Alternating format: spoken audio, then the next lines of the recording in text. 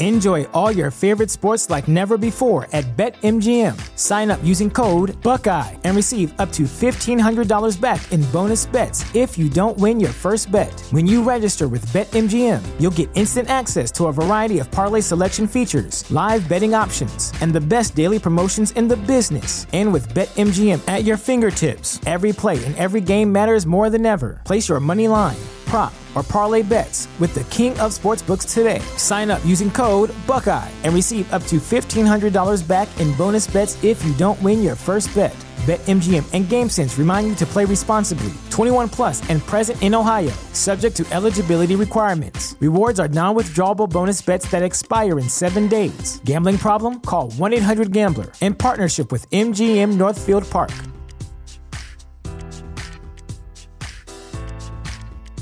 What's the easiest choice you can make? Window instead of middle seat? Picking a vendor who sends a great gift basket? Outsourcing business tasks you hate? What about selling with Shopify?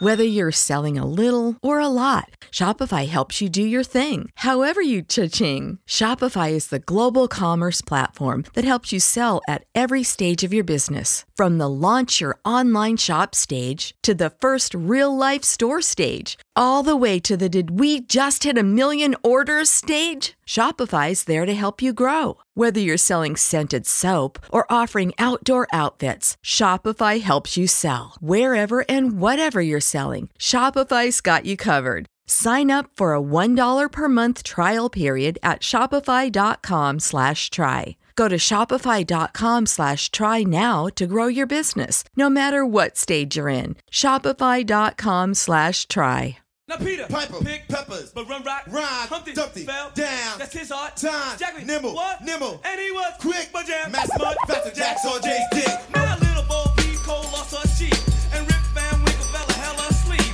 and out of chilling summer in Wonderland, Jack serving Jill bucket in his hand, and damn after days making that sound, the turntables might wobble, but they don't fall down.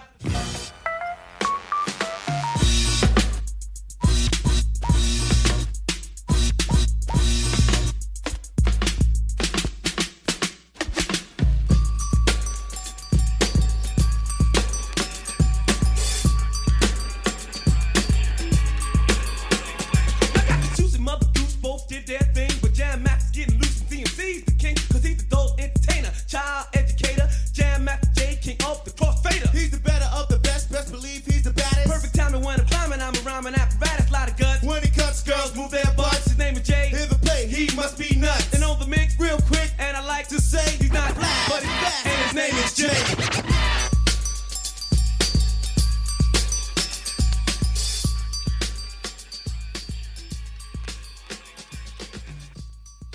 Greetings and salutations, ladies and gentlemen. Welcome back to Pod is War.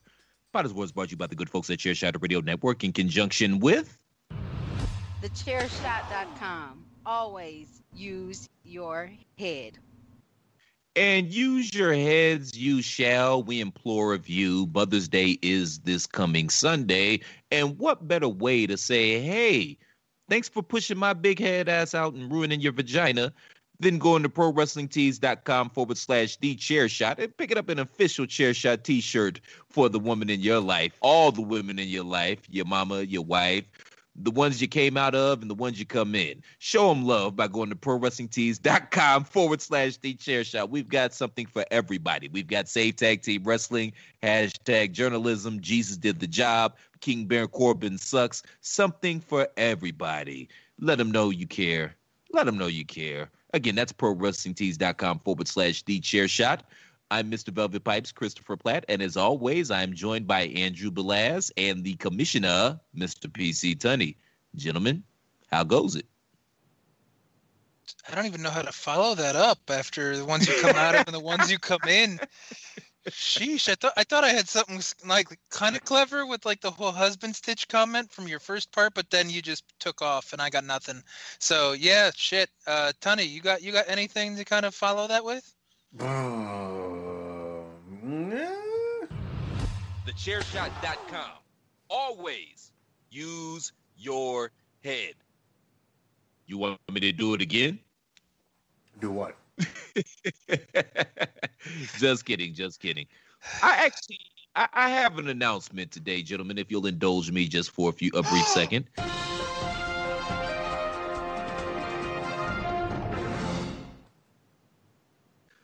Ladies and gentlemen, mostly gentlemen, obviously, I would like to give a public and formal apology to white people. I've been giving you guys a lot of shit the past couple of weeks about, you've been out protesting because you couldn't go to Panera Bread and Supercuts and this and that. And frankly, they opened up the malls in Atlanta at the end of last week, and there was a line around the block to get the new Air Jordans. And I don't think I really have to spell out to you gentlemen what was the massive demographic in that particular line. I'm not saying, I'm just saying it just goes to show that there is no race, creed, color, ethnicity, or sexual orientation that has the market cornered on stupid. I wasn't expecting that as your breaking news announcement, really. I thought you might be like, maybe Amber was pregnant, to go off with the Mother's Day thing, or maybe just something snarky and funny. But damn, that was an odd apology and burial all at the same time. I love that, how there's just no creed or race or whatever that has the market cornered on stupid. That was good. But I mean, you think the shoes are worth it though? I mean, they're Jordans. Come on, man. So you're gonna be sitting in your crib, coughing and shit, rocking your Jordans, modeling your Jordans. The whole world has the whole 5 weeks of being enraptured by the Jordan documentary, which I think is the most genius thing ESPN did by actually slow rolling it instead of giving it to us all at once to binge. Because people are talking about it from Monday to Friday or Monday to Sunday until the next one's come out, and then rinse and repeat until it's done, and it's reliving the glory days of Jordan, the Bulls, and 90s basketball. So I don't think I need to tell you or Tunney that, since I think you kind of got that market cornered when it comes to the chair shot stuff. But it's Jordan, and doesn't this go to prove, between your experience and the actual experience we have with the documentary, Jordan just works 20 years after retirement or not. People will come out in droves to absorb the shoes or the information. Yeah, man, Mike is still Mike. Go ahead, Tunney. Yeah, well, I mean, there's only 2 other people ever on the planet who are on his level as far as a sports icon goes, and that's Babe Ruth and Muhammad Ali. And Jordan surpassed both of them. Yeah. You wouldn't throw Tiger Woods in that conversation?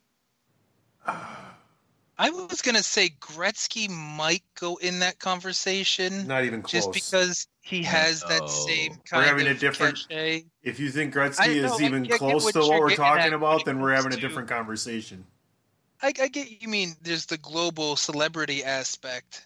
But yeah, Gretzky was pretty big for a while. Granted, Jordan was bigger than God in the 90s, and we all remember the 90s very, very clearly because we're in that age demographic. But, yeah, I don't know. Gretzky is the Jordan of hockey in regards to, talent and accomplishments. Stats, yeah. But without bringing the show to a screeching halt, I wholeheartedly disagree with your thought process, Andrew. Yeah, because, as far as cultural relevance, it's not even close. I'm pretty sure if we go to Canada, they might speak a different language. That's fair, but go to India. you know what I'm saying? Go to Indonesia. Didn't India have 1.3 million people cheering for Jinder Mahal right alongside of Greg? So that's a whole different demographic, too. Oh, so, we were told that storyline for a while, so... I think we just need to get cultural thoughts from around the world. Who is their Michael Jordan? And then we can have a nice consensus that way. Their Michael Jordan is Michael Jordan. No, yes. No, really? No. Ah. The boy, sir. Sir. Are you sure they have basketball?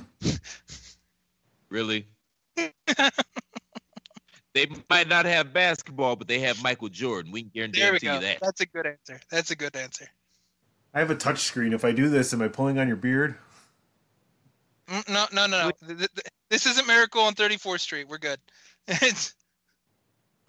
It's funny. Please do. His old Tank Abbott looking ass. Hey, it works right now. It's COVID quarantine time. If you can rock the white guy Tank Abbott, Rick Rubin look, go for it. Ain't nobody to impress. Ain't nobody coming over. I was about to say, you get arrested. Shit. Hey, try sticking that hairy face between a set of legs and see how far that gets you. It gets you up to about the knee. There's all sorts of. Depends. Something get tickles, so you never know. There's all sorts of COVID in there. And the antidote's probably in the back too, man. There we go. It's the best of both worlds, right there. He got one of them Japanese death hornets in there and shit. There's all type of stuff in there, man. E. coli. None of those Australian wildfires, though. None of that. There's on the right side of my face in the lower right quadrant. There's a wildfire in my beard. Yeah, hurricane over here, some corona, some murder hornets. It's good. It's like, ooh, boy, my sciatica nerve is acting up. And he just reaches in his beard. Here, rub some of this salve on there, man. It'll be good by the morning. Hold on, I'll be right back. Let me go into my bag of holding right there. What you need? Toothache? Hold on. Shut up. Oh, you broke a bone? Hold on, I got some Robitussin. We'll go back to the old Chris Rock joke for that one. Got put Tussin on it. Tussin fixes everything. Alrighty, so topic one? Unless we got more Robitussin jokes. I'm sure we come up with Chris something. Rock ain't as over as I thought it would be. Sheesh. No, it was funny. I chuckled inside, On the inside. Yeah. Oh, Jesus. All right. One would say it's on the money. No, bad transition. All right, whatever. I'll just play this.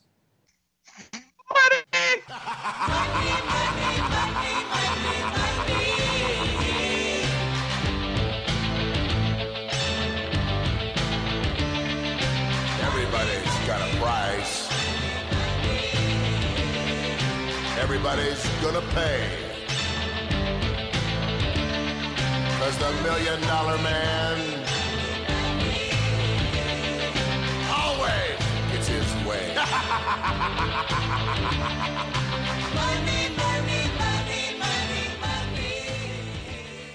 All right, folks, it's time finally for something to actually talk about in wrestling that's happening that actually matters. Don't look at me like that, Andrew. Wow. All right, fine. Continue. Go. Chris, would you disagree with me? I wouldn't disagree with you, and even if I disagreed with you, I can't agree with the guy that looks like the bassist from American History X. Like that's not gonna happen this week, sir. That's good foreshadowing because we could talk about American history next a little later in the show because I do love that tag team name that I came up with. I still like that, but yeah, that's for Wednesday Night War stuff. No, but Tunny's correct, man. I mean, Money in the Bank is the unofficial fifth major pay-per-view of the year, and somebody's theoretically going to get a push out of winning the Die Hard Money in the Bank or Money in the Bank Die Hard version, whichever one y'all prefer. You would assume so, unless they just go the same way as most Money in the Bank winners, where they win it and then they lose for like a couple months until they try to cash it in, and then something happens one way or the other. So it's a weird prize because WWE does not have exactly the best reputation in making the Money in the Bank winner look strong up until a possible challenge. It's usually eat losses left and right because you have the title in a box, so you can just cash it in whenever you want. CM Punk, Edge, Brock Lesnar, Seth Rollins. I'm pretty sure they would. Rollins ate a few losses too. Rollins lost the same night he cashed in. Yeah, but he was also the lead heel on the show going into that Mania. And he lost a few times. I mean, look at Corbin. I don't think Ziggler had a very great run. His cash-in was good, but I don't think his win-loss record was great. Hager was kind of a joke. And that's just off the top of my head, and I don't follow WWE as closely as most people do. But There's always exceptions to rules, so you can name a handful, but more often than not, they tend to just kind of pile on the losses on the briefcase guy and just apologize it away with, oh, well, at any time he could just cash it in, so he doesn't really need to look strong because he's always lying in wait. It elevated Edge. It elevated Punk. It elevated Rollins. Daniel Bryan have it for a second too. It elevated him. It elevated Bayley back to relevance when she won it on the same night. Did it elevate her, or were people just happy that she beat Charlotte? Look at her now. She's one of the top heels in the company. Perhaps that doesn't happen without the whole Money in the Bank thing. She ain't one of the top heels in the company right now. That Sasha Bayley slow burn, that's not one of the best storylines they have going. Sasha's got some guns, man. She does. Suns out, guns out. Yes, sir. See her last week on television, man? Oh, wow. I was like, dude, I need to fucking start doing some curls. And conceptually, you're right with the Bayley thing, but before they took fans away because of COVID, which I'm not saying they did it, but you know what I'm getting at. It's not like she was the most over. Her heel turn wasn't exactly turning heads or putting butts in the seats. She just kind of was there, and she was kind of the new heel that was leading the SmackDown Women's division. You're right that she's a top heel, but it was also a really weak division. It's still not exactly a strong division when you've got Tamina and Lacey Evans as two of the main contenders that keep popping up, and Sasha's in that will she, won't she kind of slow burn, as you said. But I don't think Bayley is your strongest argument. Well, shit, man, they're there. That's I don't want to get too far down that rabbit hole because I do want to discuss Money in the Bank a little bit because I'm intrigued to see how they're going to pull off this Money in the Bank Die Hard style. And there's been reports that both the men's and the women's are going to take place simultaneously, which shenanigans may ensue. So that's going to be interesting, or at least I think. I don't know if it's going to be good, but I'm intrigued for the very least. And, when's the last time we could say that about wrestling? That exactly what you just said, where I don't know if it's going to be good, but it should be interesting to see how they pull it off, where if maybe Nia Jax or somebody like that knocks somebody over for the men's that maybe she doesn't like, or weird alliances show up and then they start helping each other out, or it would be hilarious if they do some Looney Tunes shit where somebody pulls out like some orange cones and tries to cone off like a flight of stairs to be like, sorry, they're slippery or they're repainted, and then they have to wait for an elevator or some shit like that. Like I think there's some definitely like Scooby-Doo, Three Stooges kind of comedy shit they could do to liven it up. But I'm not 1,000% sold it's gonna be good, but it's gonna be something. Sonny, go ahead, man. You had your mouth open before Megadeth started cutting you off, so please. It's Metallica, by the way, over there. Big difference. No, I know the shirt says Metallica. Right. I like Metallica. Love them both. I'm not the biggest Megadeth fan, but, it was a joke. I'm a bigger Megadeth fan, so that's still good. I mean, so let's put it this way. The boys dropped off Dave Mustaine. They kicked him out of the band the morning they went to the airport when they were going to New York. They're like, yeah, we can't take you with us. Too bad they still had to use his songs and his riffs for the first 3 albums. And then one happened, and then Unjustice for All happened, and they forgot the bass, and then the Black Album happened, and then they fell off. That's nice. Yeah, it wasn't a knock on the band; it was a knock on the look. That's all. Y'all are literally just burying the joke right now. Like, no, Andrew's just choosing sides and telling me that he's more of a Megadeth fan than a Metallica fan. Yeah. Correct. That is exactly what I'm doing. Yes. That's fine, and history will not remember your kind.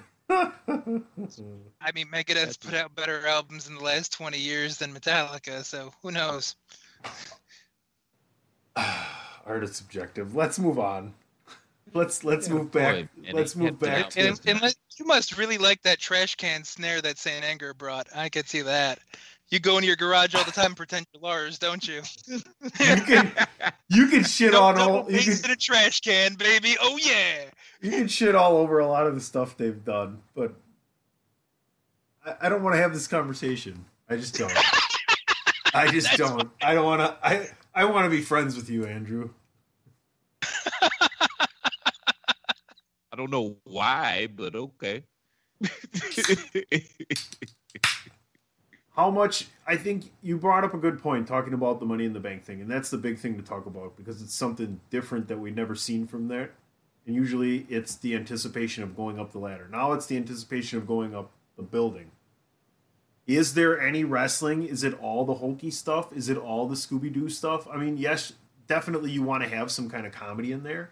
But what else do you want to see? Do you want it to be serious all the time? Do you want it to be more of like a suspense kind of thing? A suspense thriller? I mean, they did the Undertaker AJ Styles thing. You got to think this is going to be closer to that than anything else. Somebody's going off that roof, gentlemen. It's Vince. Okay, Yeah, now here's the better roof. question. Vince. Are we going to have monster trucks on the roof and we can have a monster truck sumo match again? Because fucking A, that would be the ultimate way to finish it. Yeah. That would be a hell of a way to just punctuate Money in the Building, finishing it off with a monster truck sumo match. They've been teasing that roof spot so much, though. If somebody doesn't get thrown off the roof, it's going to be a huge disappointment. That's true. I mean, That sounds I like don't know. some Corbin shit, don't it?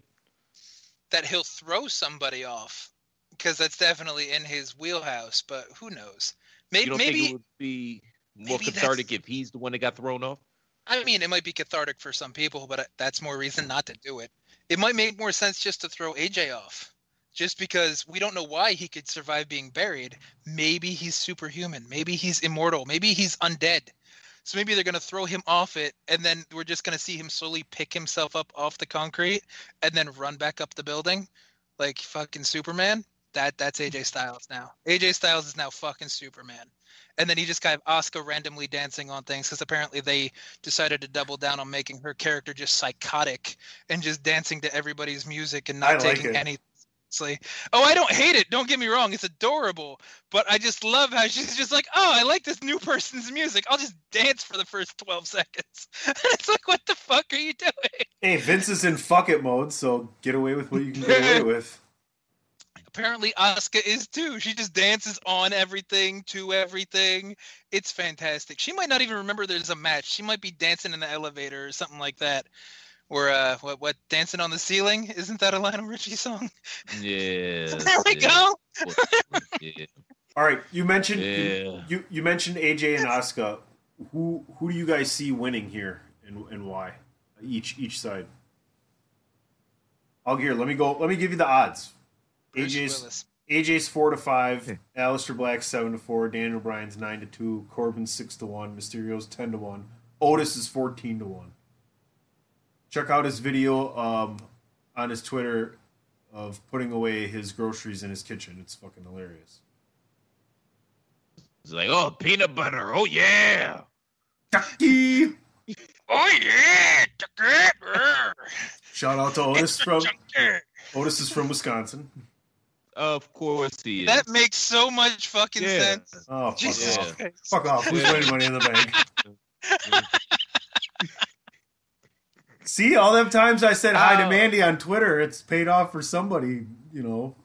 From Yeah, but Wisconsin, it just yeah, rubbed off not on the wrong you. guy. Yeah, Yeah, whatever. not you. Or she rubbed off on the wrong guy, but maybe never mind.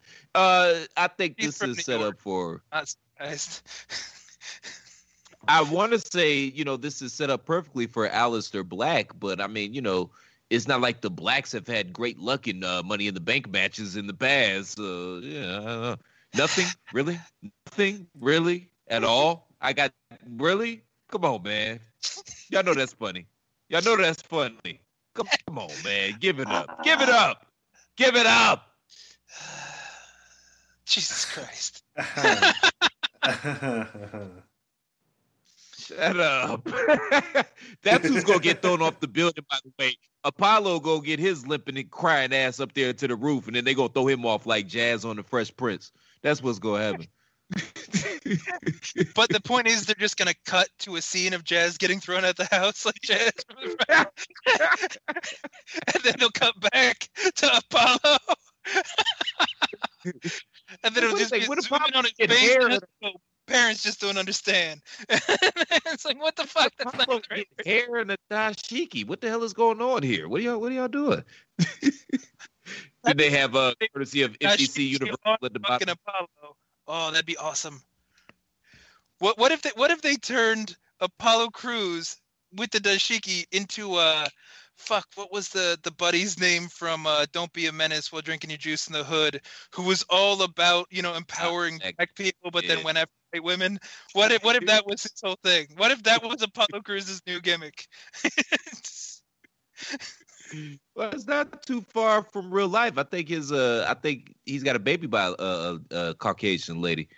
I just can't see him pulling off the dashiki.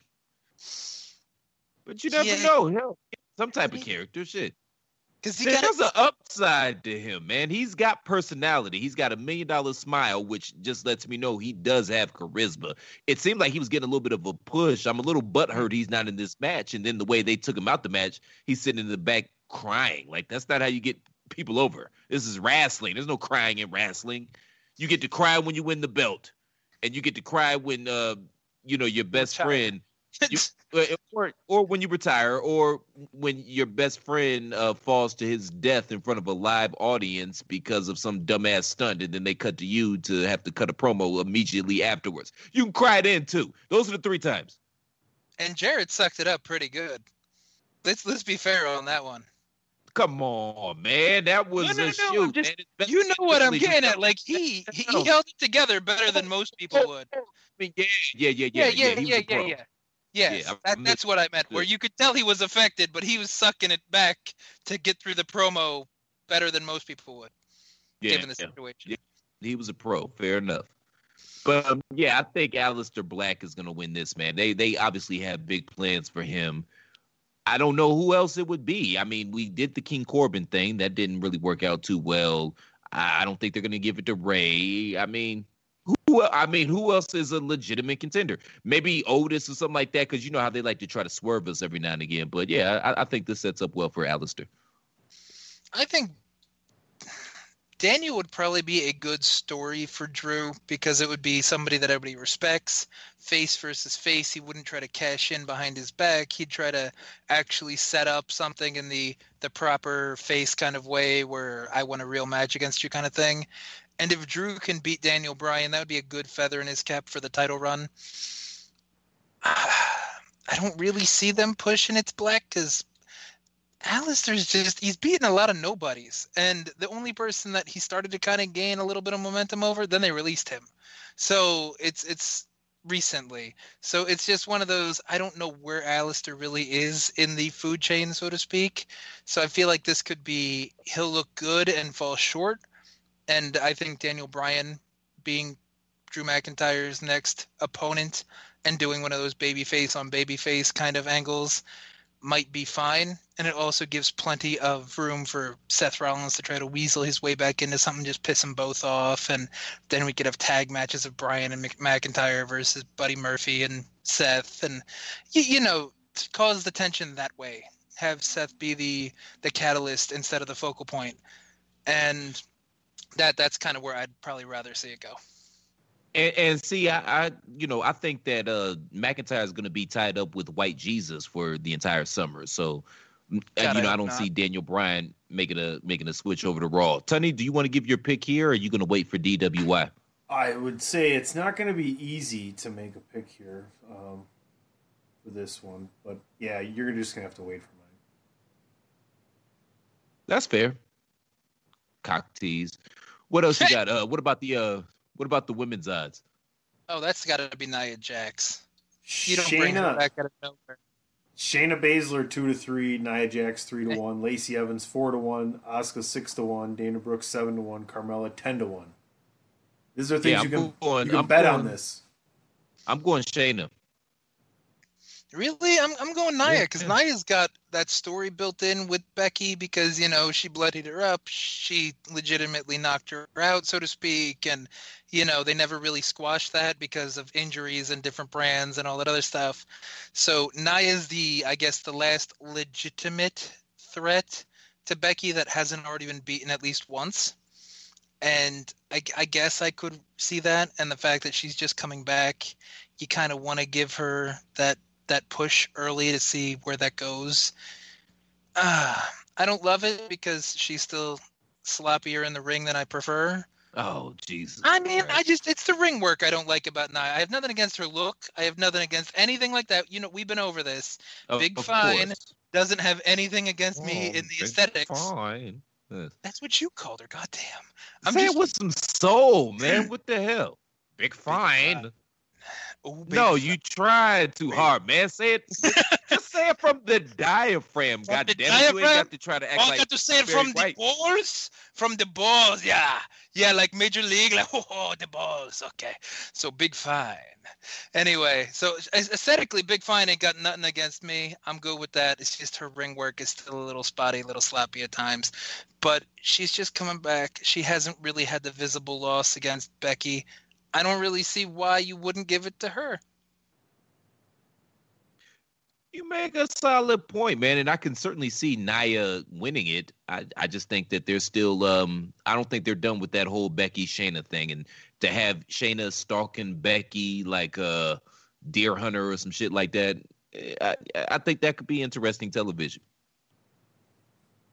Could be. Any thoughts, Tony, or again saving for DWI? Oh man, I got so many thoughts. I do. I have a lot of thoughts that you're gonna hear all of them on DWI. Are you wearing pants, Tony? No, That just adds to the cock tease right there. He's teasing No. himself. I'm And wearing shorts. I'm wearing shorts. I'm just saying, man, you're showing an inordinate amount of leg for 3 dudes on a podcast right now, sir. I'm just saying. I have gray Nice socks calves on. and everything, but I have gray you know, socks nice calves. You know, nice clean calves, yeah. They're Adidas. There's some definition of the calves. Yeah, that's not too bad. Adidas. All day I dream about sex. Adidas. That's great. Yes, like that And- corn This is just my knee. It's my knee. This is my knee. Not my wee I like knee. it. My I knee. like that corn song too, Tony. Good job. What now? What?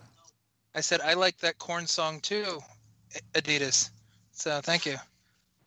That's a rap song too. I can't remember who. Run maybe DMC. it might be. Adidas. No, man. All day I dream about sex. It might have been Killer Mike. I can't remember, but that was a rap song that came out in the aughts as well.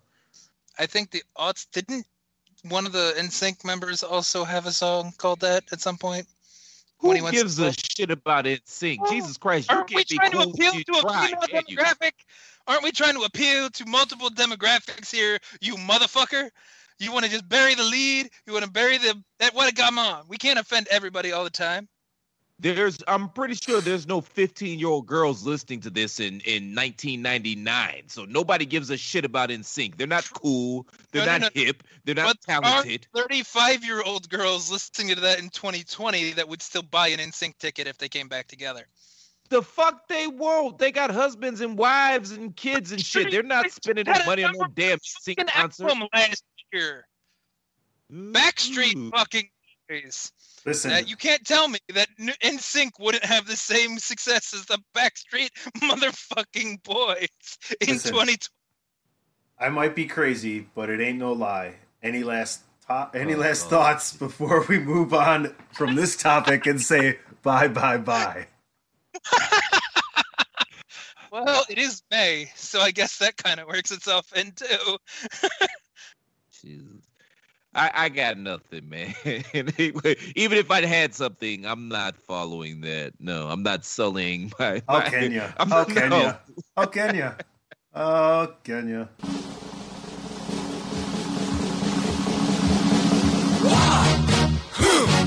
Yeah. What is it good?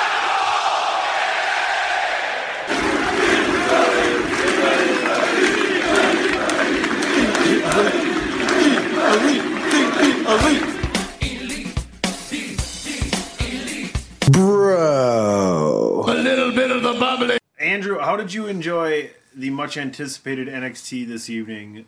I do believe the main event was one Adam Cole, baby, against none other than the Velveteen Dream. It wasn't bad. Oh, Hon- Jesus. No. I had to clear my throat. That's why I gave the quick answer. But NXT I thought was a stronger episode than AEW, except for the main event. And that's not taking anything away from Dream and Cole, because that was really good. But AEW's main event with the Falls Count Anywhere tornado tag of Les Six Gods versus Hardy and Omega, that was just dumb fun. And then Hardy going through different versions of himself, from version 1 to Damascus to God knows, and coming out of a fucking ice chest or whatever and running people over with a golf cart. That was good fun. The Dream Cole match was awesome. It went perfectly, where you saw Dexter Lumis come in to solidify the American History Next kind of camaraderie that they have, but, flung one of them, Bobby Fish or Roddy, into the referee accidentally, which gave the ref bumps. So the visible pin went to Dream, but the ref was bumped. So then Cole retained. I thought NXT was stronger because AEW started off with that awful fucking Joey Janela match, which I don't understand why Joey Janela is in a fucking ring, because he's a goddamn embarrassment. As much as I dislike Nia Jax, Joey Janela is so much worse. Joey Janela makes Nia Jax look like Ricky Steamboat. Like, what the actual fuck? Like, I hate everything Joey Janela does, and he has the balls to talk shit about Cornette or someone else. It's fucking irritating. Can I jump in here on AEW a little bit? I can tell you want to talk, so go. I'm starting to really enjoy AEW, okay?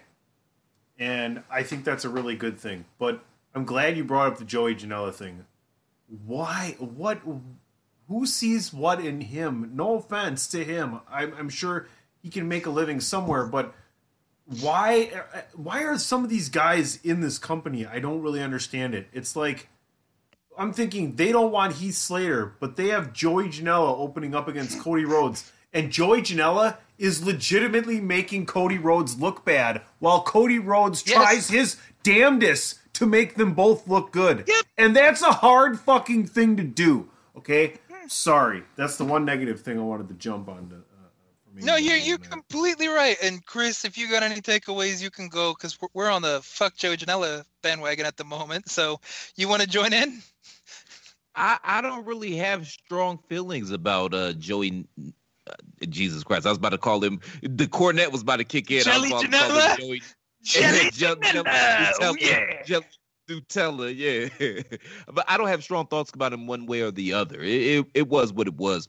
I will say that AEW overall has figured out this quarantine thing a lot better than everybody else. And I mean, granted, it's because they've got the face section and the heel section, which on its surface is probably irresponsible.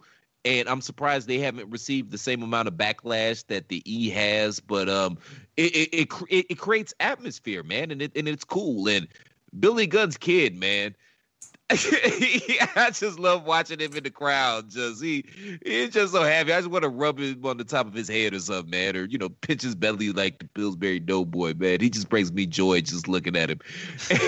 I'm with you, man. I'm gonna go back and rewatch what I missed from the main event, because I wasn't gonna turn off a Dream, because it's Dream. But yeah, I enjoyed what I saw, man. I saw them stuff Matt Hardy into the cooler. I saw him get hit in the head with a bag of ice. I thought that was hilarious. So I'm going to go back and watch that. I did miss Jericho on commentary, because after 3 or 4 weeks, he became the best color guy in the business, as far as I'm concerned. I mean, can this motherfucker do anything wrong? Like, everything he does and touches is just gold at this point. You know what I mean? He's reached God level. He reminds me of Bruce Leroy in The Last Dragon, when he finally figured out he was the master and started glowing. And everything he did was just, that's what level Jericho's operating on right now. Jericho's gonna get the whole inner circle just to go, show up. But NXT has been strong the past couple of weeks, and I thought this show was strong as well. I like the main event. I think they're trying to hold off on Dream winning the belt until maybe possibly they can get an audience there to react and create a moment around it. I don't know, but I mean, it was pro wrestling 1-on-1, and it worked well. And clearly they didn't want to put the belt on him on USA or just a normal show. So Wednesday nights were all right, man. But yeah, I give the edge to AEW throughout all of this, even with Joey Nutella and who's the little boy, little Screech from Saved by the Bell, Marco Stunt. Yeah, I can't stand that. Who else do I not like on there? That's about it, man. Everybody else is all right. You know I'm what? not a Rio guy, but she ain't been there, so I Let can't me talk ask shit about both of y'all, since I know some people are gonna bitch about it, even though it's very Japanese, so I don't care. So, like, when Brody Lee comes out after that mediocre-ass fucking Moxley match with Kazarian, which... You That's don't like not that match? I love Frankie Kazarian, don't get me wrong, but the match was kind of just there to me. But when Brody Lee basically declares himself the next person in line and he just stakes his claim, I saw there some buzz where people were just like, what gives him the right? Oh, what? He beats Marco Stunt in a jobber and now he thinks he's number one contender? This is very normal for Japanese and English wrestling a bit too, where somebody just comes out and says, fuck you, I want a piece of you, fight me. And then the champion accepts the challenge. Does this bother you because it's not a Western way of thinking? Didn't White Jesus literally just do the same thing? I mean, granted, Brody Lee's not the Messiah or no shit like that, but still, it's the same shit. Well, people caused a bit of a stink when Roman did it against Goldberg, where he said, I'm next too. And I'm seeing that same kind of pop up here or there about, why does he get a shot and not so-and-so? So I just want to know if either one of you were bothered by I'm just going to call it the more Japanese way of declaring a challenger for the champion. Let's put it this way. Their number one contender can't challenge for the title. So it's not very hard for me to suspend disbelief for anybody to be able to challenge for that, especially someone as powerful as Brody Lee. I mean, the guy brings legitimacy to their heavyweight division 100%. I mean, look at when Billy Gunn came out for that Battle Royal and we were like, holy fuck, how tiny is this company? Yeah, that's a fucking awesome point, Tony. Chris, anything? Nah, I said what I said, man. White Jesus literally did the same thing, but okay. So yeah, I don't have a problem with that. It's wrestling, man. It's certain things, man, that you can suspend disbelief on. Like everything. Sometimes it gets a little wacky, but we can't nitpick every goddamn thing. People, like, come on, man. It's wrestling. Well, it's also quarantine, so people might get a little more nitpicky because literally ain't got nothing better to do. But they ain't watching this shit. Clearly, the numbers have showed anybody watching this shit. True. That yeah. Them combined draw less than Raw, and Raw is at its worst that it's ever been. So that's fucking telling you something. But the one thing I noticed with NXT that, tell me if I'm overanalyzing this, the Io Shirai Charlotte match. I thought that was building to actually be something great, and we've been over this multiple times. Y'all both know I'm not a huge Charlotte fan. But when Charlotte has to pull out the kendo stick to hit Io and to get the disqualification, the last one I can remember Charlotte taking a shortcut on was Ronda Rousey. So to me, in my head, this puts Io over more than anything else because it puts Io at Ronda level where Charlotte is fucking scared that she can't beat her one-on-one. So you got Rhea kind of coming in for the save and then saying some dumb shit like you couldn't get the job done when Io technically has a win in the books against Charlotte and Rhea has a loss. So I get that it's just to build a little bit of tension between them, but I thought that did a lot for Io, even though the match was stunted, and I would have liked a lot more from it. Like, I wanted the epic match it was supposed to be, but for what I got, I thought it made Io look like a legit contender because of the lengths that Charlotte went to. I've been extremely disappointed with Charlotte's NXT matches, like the NXT matches that have been on actual NXT television. Oh yeah, she's had some great. Yeah, and she's had some great dance partners. She had Bianca, she had Mia, she had Ai Sharona this evening, and the matches have just been mid. And I understand why you would put Charlotte Flair on NXT trying to pop a rating and destroy AEW, but the matches have been underwhelming at best. So. Yeah, I don't know, man. And it's not just because there was no audience. The angle I'm taking with it, am I looking into it too deep? Or do you think that's what the intention was to kind of get Io over in an ass-backwards way without making Charlotte look too weak or vulnerable? No, that makes sense. I can see that, yeah. That's the whole point of... you're overanalyzing. That's the whole point of Charlotte being involved with NXT, isn't it? To get every person she is in the ring or around with or involved in an angle with over more. You would assume, but I don't really think it worked with Mia, so it's not going to work with everybody. So, like I said, I just wanted to know if I was overanalyzing the whole EO thing, because I do have a small bias to EO, obviously. You don't we say. all know that. We all know that here. So Yes. I'm just saying, I thought it was going to build. It was still a middling match, like you said. It wasn't anything great, but I felt like it could have been better if it was a legit match without the gimmick finish. No, I agree with that. But yeah, I don't know what it is with NXT. I don't know if they don't talk over these matches in the back. I honestly don't know what it is. Her NXT matches just haven't hit. Obviously, her and Rhea tore the house down at WrestleMania, but other than that, it's been underwhelming thus far. And I'm not gonna necessarily blame Charlotte, even though she is the common denominator, because I mean she's the golden child for a lot of obvious reasons. But they just, I don't know, man. We'll get to this momentarily, man. I don't want to bury a topic that we're gonna get into later on in the show. So I'm just gonna stop talking at that point.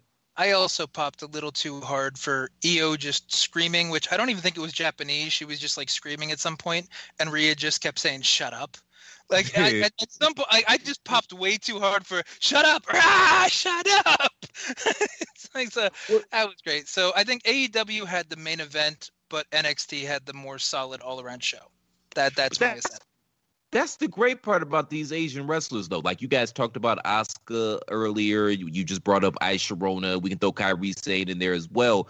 You know, the Asian crowd historically is a lot more subdued than the American audience. So they're used to wrestling in front of audiences that aren't making a lot of noise. So True. then they have to compensate for it by making noise. And I think we've seen that during this quarantine. They've done a great job of standing out. I mean, hell, I go back to WrestleMania, the match that opened the show, the Butt Pirates versus Alexa Bliss and Nikki Cross. That match was better than it had any business being. And I really enjoyed that match. And a lot of it was because of what Kairi and Asuka brought to the table. Agreed. I'll also give Alexa credit that lots of people don't give her credit. Is she's really improved as a wrestler. So Bliss Cross Applesauce against the Pirates, that was cute. But Alexa's really kind of come into her own, and I think that's helped because Nikki's insanity helps to take some of the focus away from Alexa's inexperience in the ring. So it's allowed her to kind of grow, and it's nice. I like it. No. Alexa played her part well, and as did Nikki. That just wasn't the point I was trying to make. The point I was making is trying to put over the Asian delegation because they're used to this. She's crazy. You see, Nikki is crazy because she's the whole, Scottish, Irish, English thing. She's crazy in the head. She's pretty loud too. That's great. Lead singer from Anthrax. What else you got?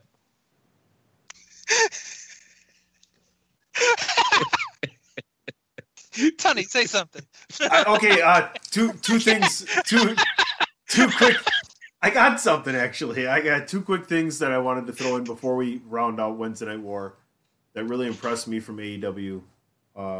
One was the actual finish of the segment in the ring when Brody Lee was out there, where Moxley got up and was like, "Bro, if you want, all you had to do was ask." And Brody Lee was just like, "Yeah, no, I'm going to kick you in the face." So I really like that. And then Kenny Omega on the scissor lift, not only climbing the scissor lift, anticipating like a splash or something onto the tables, but he says, "Fuck that! I'm going to raise the scissor lift up. I'm going to climb to the top of the rail, and I'm just going to look very quickly behind me and do a moonsault from probably 20 feet at least." Touche. And I would also like to send a special shout out to Nyla Rose, who made her triumphant return tonight, which, frankly, she's got to be number one right now with a bullet on the Black Wrestler charts, doesn't she? The Black Wrestler Power Rankings. It's dark days, gentlemen. And is she ahead of Willie Mack? Willie Mack has a championship. I forgot about. So does Nyla, but yeah, I forgot about Willie Mack, and he just defended his championship yesterday too. I give them 1 and 1A. I don't know, man. R-Truth has won a title like every other day for the last year and a half. But Gronk has it right now, When's so we last can't bring time that up. Yeah, when's the last time we seen Truth? Ooh, also, since we're on the black demographic at the moment, what about the Moose thing? Does that count to you, or is that just hokey? It counts, man. Shit, I'll take everything I can get right now because I was about to throw MVP on there, put on good promos, so shit. So yes. Oh no, that's fine. I know, Tony, you're not gonna want to listen to it, so I'll sneak it in a little bit right now. Impact, you should catch some highlights. That was good shit. Moose had an interview. The North had a great segment that was comedy filled. So if you like Firefly Funhouse, you're gonna love what the North put on. And yeah, Willie Mack had a good match too with the 3-way with Chris Bay, another one of the black demographic, and Ace Austin, boy from Atlantic City, New Jersey. So I ain't gonna shit on him. So good stuff. There we go. Yeah, There's the Impact recap right there for you. It's spoiled down to like 20 seconds, so Tony doesn't have to cry. It'd be even funnier if you could do it like the Micro Machines guy. It's an Impact. Tessa, no trouble. TNA title, Impact. Yeah, Madison Rain, best commentary. Bye. What is it on Tuesdays, right? That's great. It is on Tuesdays on Tuesday, and Twitch. Tuesday. So on Tuesday, they opened up the Impact. We had a Kinsey and Rock and Sam Callahan do a thing, and they were kind of getting mutual respect, and then all of a sudden they get interrupted by, I forgot the guy's name, Andrew. Could you give me his name real quick, please? Elgin. Just say McIntyre. I'm done, man. I'm not doing this. Go to the genie right now. Really? Really? Really? Really? Really? Really? Really? Really? Really? Really? Infinity! Promotional consideration paid for by the following. Why should you visit thechairshot.com? Thechairshot.com is your home for hard-hitting reviews, news, opinion, and analysis with attitude. Why? Because you're smarter than the average fan. Thechairshot.com. Always use your head. Andrew, we finally have something live to talk about as far as a sporting event that's not scripted. Okay? What? And it's not its solely main purpose is to be broadcast in the United States. Let me just say that. Let me preface it with that. Okay. We got UFC 249. And quite the card with quite the names. I sent the card over to you gentlemen before we started this show. And I just got to say that personally, I am looking forward to Anthony Pettis against Cowboy Cerrone. I was there when Anthony Pettis won his title in Milwaukee against Henderson in that really quick tap out of a match. It was so fast. That's what I'm looking forward to, and I'm glad that I get to watch it on ESPN. Whether or not I'm going to spend the money to watch the rest of it, there are some really good fights on the main card as well. Henry Cejudo and Dominic Cruz, especially. Folks, if you get a chance, go to YouTube and check out the intro that Kurt Angle does for ESPN when they interviewed Cejudo this morning. Because Cejudo is also an Olympic gold medalist. So your thoughts on the pay-per-view, your thoughts on them pulling this off, because I know when we get the conversation over to Platt, it's not going to be about the card. It's going to be about Enter the Dragon. The power of UFC. So go ahead, Andrew. Talk about the card. Talk about the event. Well, my initial reaction to all this was the first time I see Uriah, I was thinking Faber, but I realized he hasn't fought in 5 years. So that just shows you how far back I go with WEC and fucking UFC days. I miss the fucking California kid, but the preliminary is awesome with Cerrone and Pettis, like you said. Fabricio Werdum, I didn't know he was still fighting against Alexei Olenek.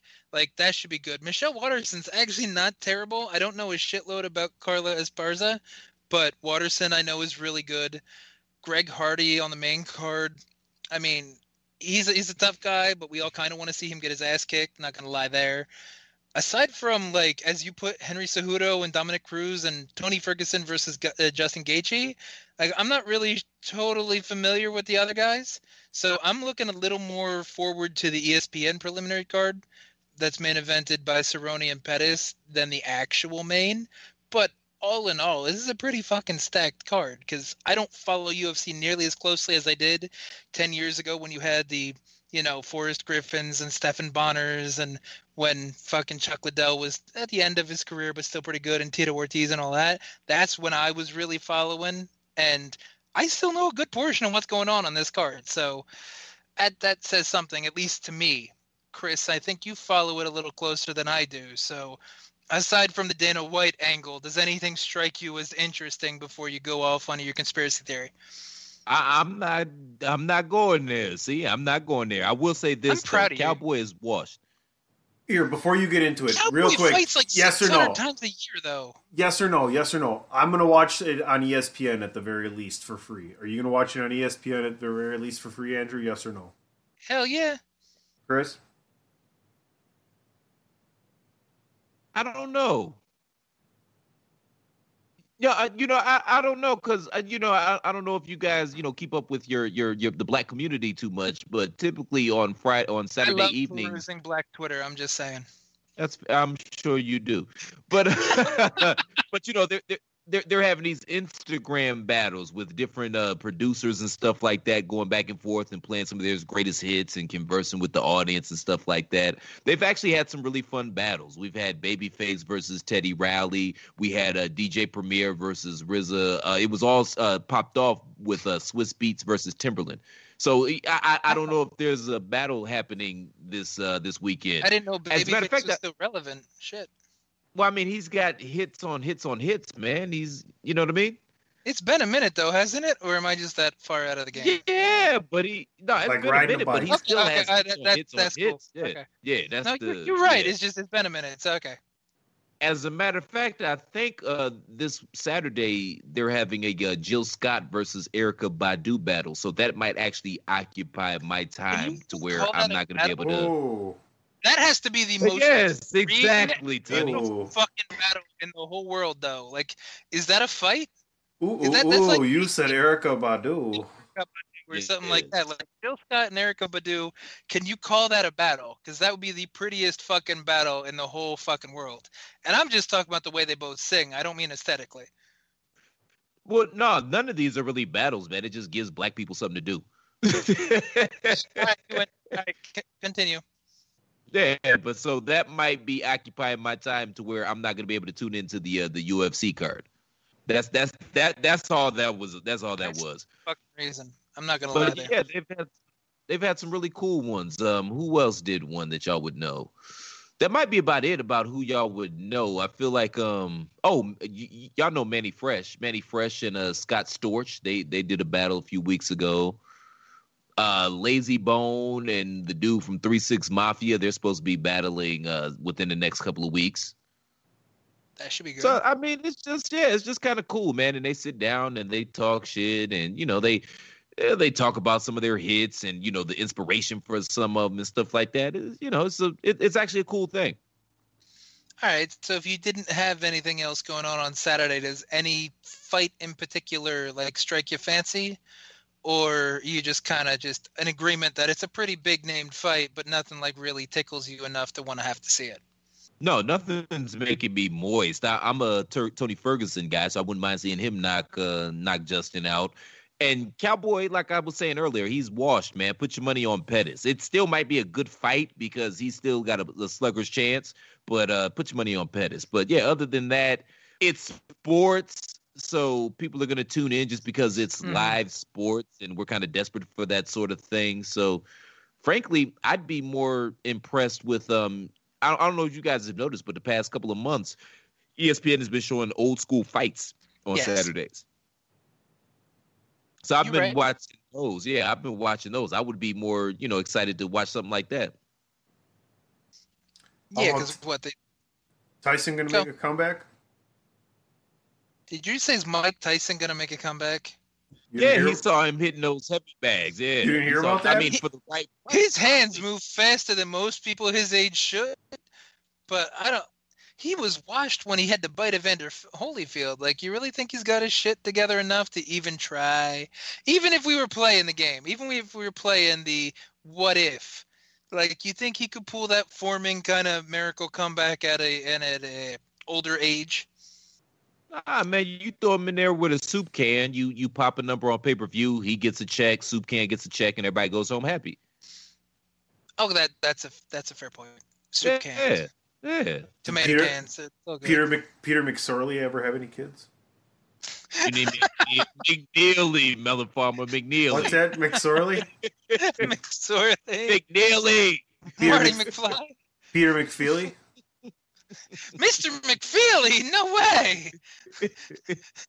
He delivered my mail. God, I didn't know he was still fighting. You want to see a fucking hilariously underrated comedic boxing movie? Watch The Great White Hype with Damon Wayans. It's fucking hilarious. Bruh, that was literally Conor McGregor and Floyd Mayweather. That was literally the build to that fight, man. I love that movie. That movie is a classic, an underrated classic. And it's got a lot of good names in there. Sam Jack is in there, Damon Wayans, Corbin Burnson, Cheech is in that, Melon Farmer, Jamie Foxx, Jeff Goldblum. Who doesn't love Jeff Goldblum? Peter Berg. Well, like, it's a lot of names in the fight as well. I'm not sure if you're aware, but there's very, very few people who wouldn't love Jeff Goldblum. No. Oh, Okay. man, fuck Jeff Goldblum. Is that what you were going for? No, I mean, I agree with the sentiment, though I wasn't really sold on the impression. it was a bad impression. I thought we were doing the Pineapple Express. What movie are y'all referencing? He was just doing the Goldblum impression. Yeah. So, Oh, that was bad. Yeah, exactly. Yep. There you go. Yep, there we go. I love the 10 minutes after reaction. Yes, it Oh, was. that was bad. Fuck you. Now look at this.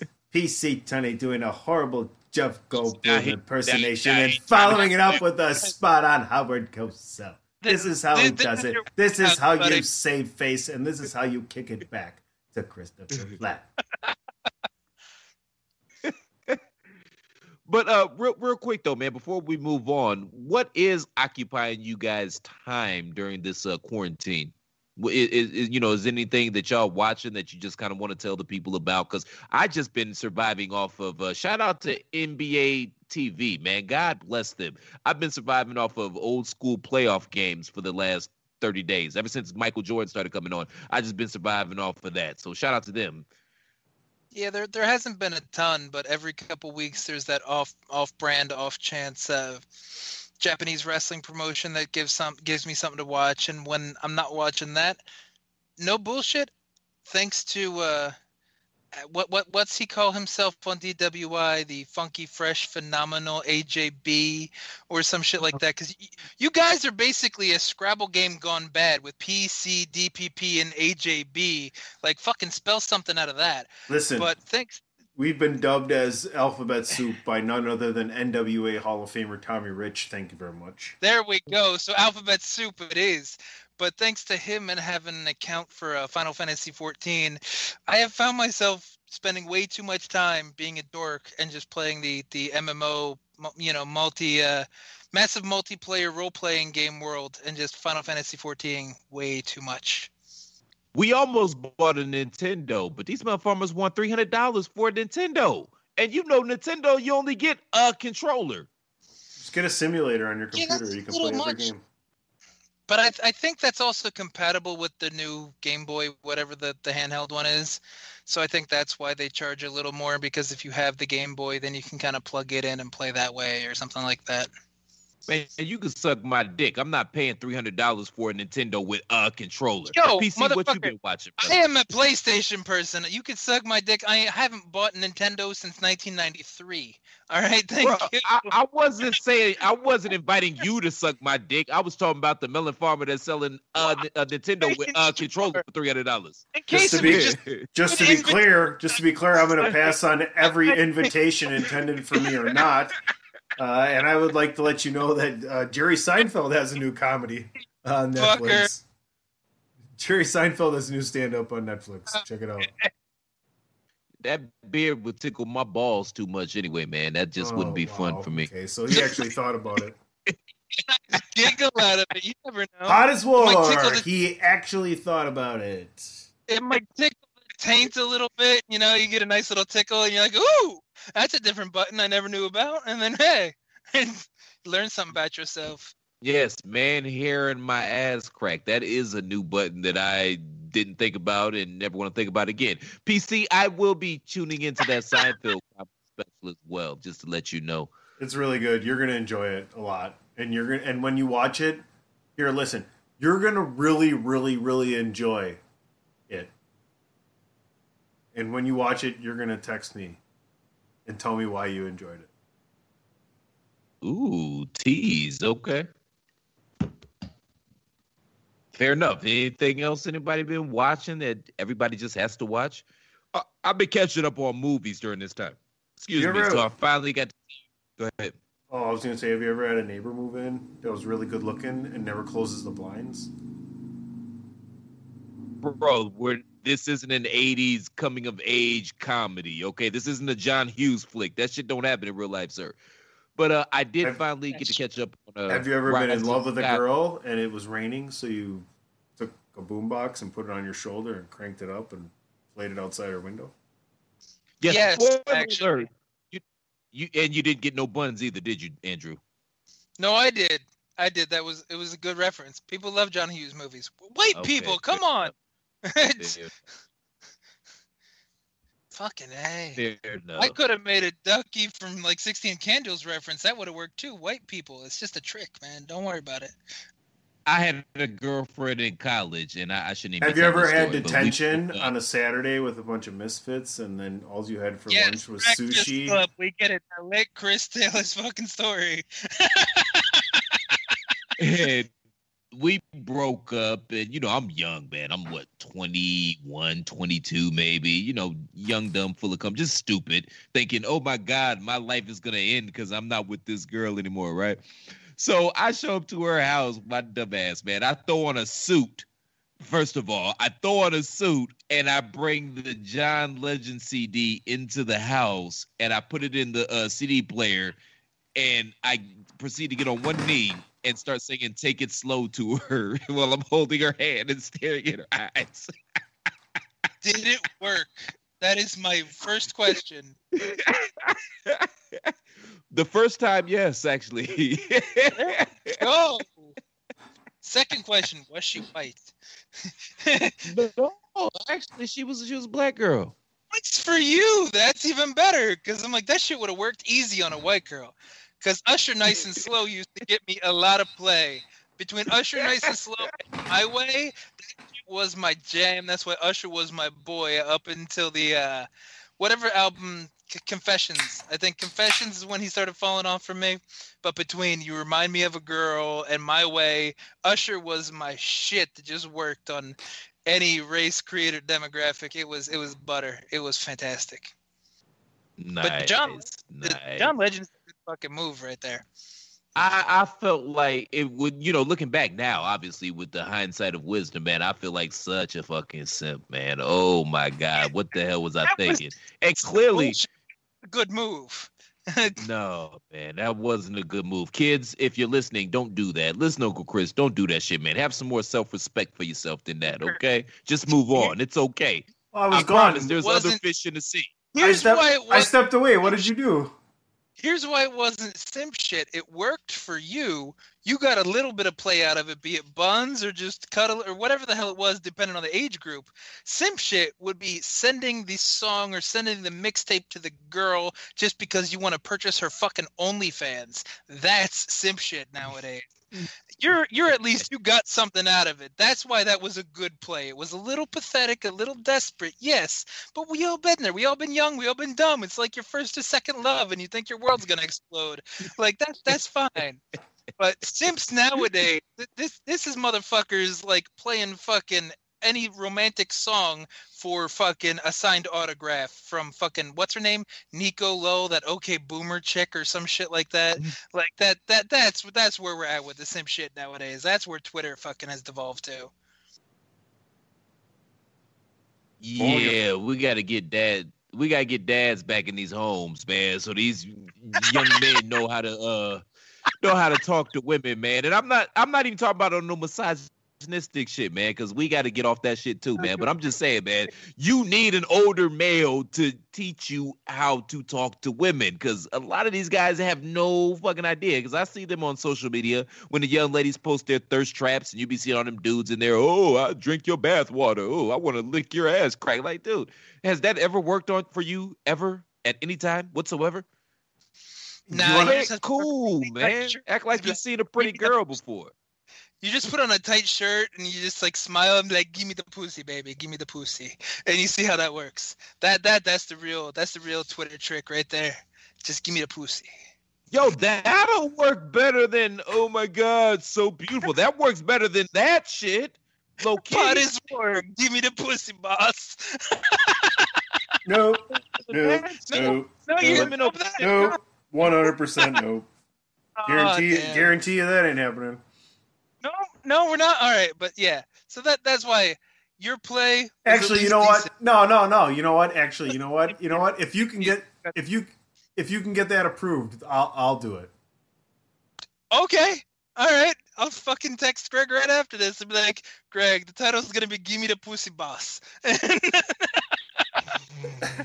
That's the what title do you want now? Hold on, let's do this right now so we can have an answer on here.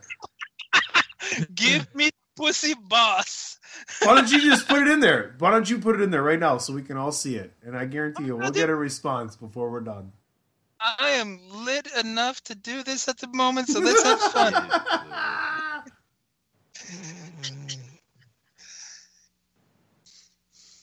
Folks, you may be witnessing a little bit of that air there, but it will pay dividends shortly here if you stick around and stay tuned. Back to your regularly scheduled programming. Yep, it's in there. It's in there. Regularly scheduled programming, regularly scheduled whatever the hell Greg decides to respond to. Let's see if Phoenix Time. Should there be a comment? Should there be a comma in there somewhere or no? I mean, it could be. We can pretty it up depending on how English actually works, but those are the words. I'm always in favor of a dot as well. Space. A dot space. I think. And wait. You're in favor of an ellipsis, but you're not a Megadeth fan? You are a Metallica fan? No, that's a dot. That's a dot. Yes. No, and I said I like a dot space. Oh, a dot space. What the fuck is that? Is that just bad grammar? It's a Tunneyism. Oh, okay, that's fine. Chris, anything? I have no idea what's happening now, right now, at this very moment.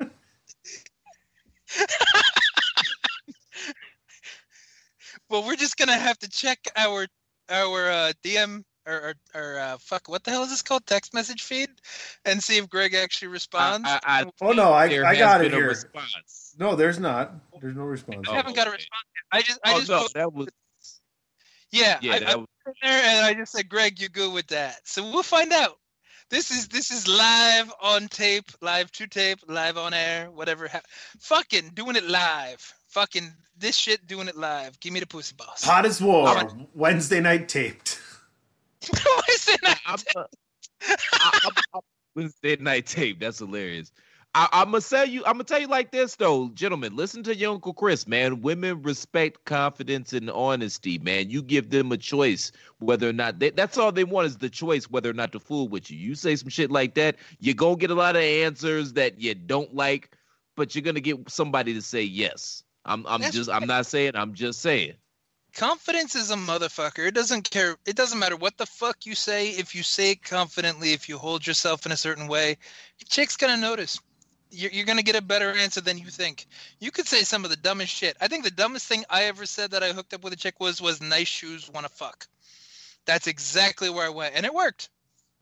All women want is the opportunity to make up their own mind. That's why you get your tires slashed, because y'all be out here lying to women and stuff like that. And that's unnecessary, man.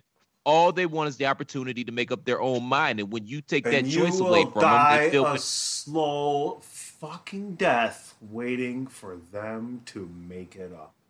No. What I'm talking about is the choice whether or not to fuck with you. And when you And when you lie to a man, they feel manipulated. That's why you get your shit fucked up, because they feel manipulated and lied to. Just be honest, man. Is it going to work out with every woman? No. But I trust you. Trust me, your shot percentages will go up. The more honest you are, the higher your shot percentages will go up. Trust me on that. That's a bar from your Uncle Christopher right there. Yeah. I mean, that's just straight talk. Like, anybody should have told you that. Anybody that's older brother, older friend, you ain't going to hit the ball if you don't swing the fucking bat. You ain't going to make the shot if you don't shoot it. Whatever sport you want to use the analogy with, you got to fucking try. You're going to miss. Fuck, as much as we like to talk about Jordan, as much as you guys like to talk about Jordan with your awesome fucking podcast every fucking Monday after the dance, Thank you. There's times when Jordan went 3 for 13 and a half. Or he had a fucking terrible game, like especially when he came back from retirement. He had like 9 points with the Wizards one game. Came back at 35 the next game, because that's just the type of shit he is. Like, you fucking have a bad game. Everybody has a bad day. Who gives a fuck? You keep shooting the ball. You'll sink him eventually. Yeah. Yes. And, respect women enough to be honest with them, man, to be real with them. Trust me, that shit works, man. That shit works. All right, gentlemen, we got a little bit of a grab bag for our final grouping of topics. I think we're going to kind of put everything into one here. And before we do, let's pay the bills one last time. TheChairShot.com. Always use your head. This is your boy Kenny Killer telling you to make sure you check out TheChairShot.com, bringing you breaking news, interviews, podcasts galore, everything pro wrestling. Make sure you check it out, TheChairShot.com. Chair Shot Network.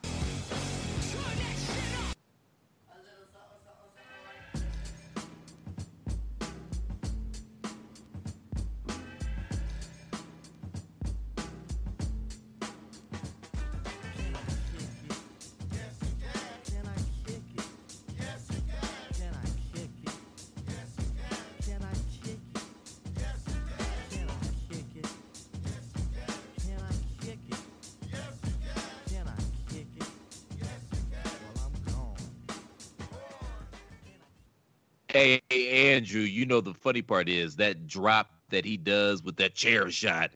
This melon farmer think that's like his Led Zeppelin Stairway to Heaven or his Citizen Kane or some shit like that. Like Network. Like he thinks, you know what I mean? Oh, no. Chair Shot Network.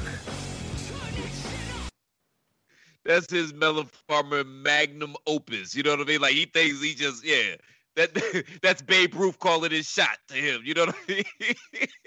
That's Jordan's foul line jump shot versus the Cavs. You know? No, even better. It's this one. It's this one. Jordan's eyes closed. Yes. Yeah. What? Yeah. And he could totally see, too. He didn't close his fucking eyes. He did one of these where he just peeked out of them, and that's all he fucking needs. He's the best. Gotta be like Mike. Oh, shit. Go ahead, man. What you got for us?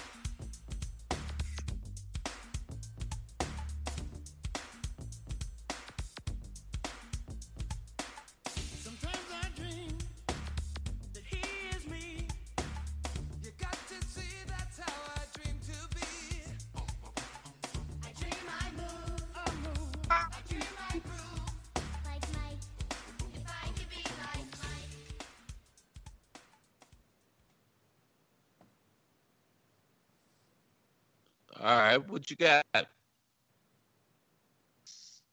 we just talking about Michael Anybody? Jordan? I thought you guys did that already. No. Here we go. A bunch of different motherfuckers named Mike. Let's start with I know this guy named Mike down the street. All right. Speaking of being like Mike, listen to the Potter's Wars special, The Last Dance. Ray Cash, myself, Christopher Platt. I'm pretty darn sure that next time we review that show, we're going to be talking about Mike playing baseball. And speaking of baseball, to start off the grab bag here on Pod is War, let's talk about Korean baseball is actually happening. the KBO, Korean Baseball Organization, they're actually playing games, okay? So this is pretty big. This is actually pretty big. Somewhere in the world where things had been shut down is actually continuing to play, right? And they're doing it with caution, without fans, and ESPN is actually broadcasting it. That shit is hilarious, man. They sent Carl Ravage and shit over there to go talk about it. That is hilarious to me, man. And people are waking up at 2:00 in the morning to watch Korean baseball hosted by Carl Ravage. Does that sound like it? Okay, I'm good. Thank you. Between Carl Ravage and what DeMarco just sent on the text, according to Gimme the Pussy Boss, like, this is like the best 10 seconds of fucking my I was life gonna at say the moment. let's finish the Korean baseball and get to it, but damn if we can't just interrupt Korean baseball.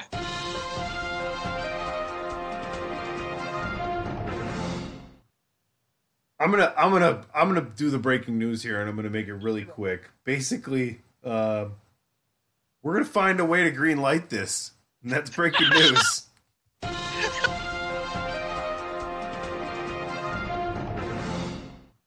Back to Korean baseball. How do we possibly go back to Korean baseball after that? All right, do you want to talk about something else then? The same segue, because holy shit, no one expected it. And who the fuck really expected to be interested in watching Korean baseball at 1 a.m.? All right, then. Like, Off of Korean baseball, we're gonna play a word. The Korean baseball, like the dictator almost died. They're playing Weekend at Bernie's over there. Granted, that's North Korea. All right, I'm trying to get you away from talking about it. If you would shut up.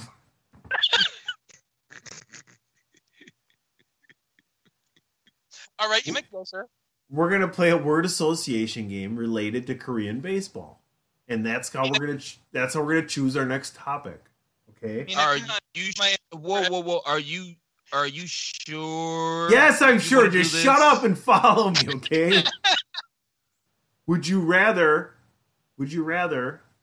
maintain an area of the globe, or would you rather talk about restrictions? Mina Kimes. Nope, that's not an answer.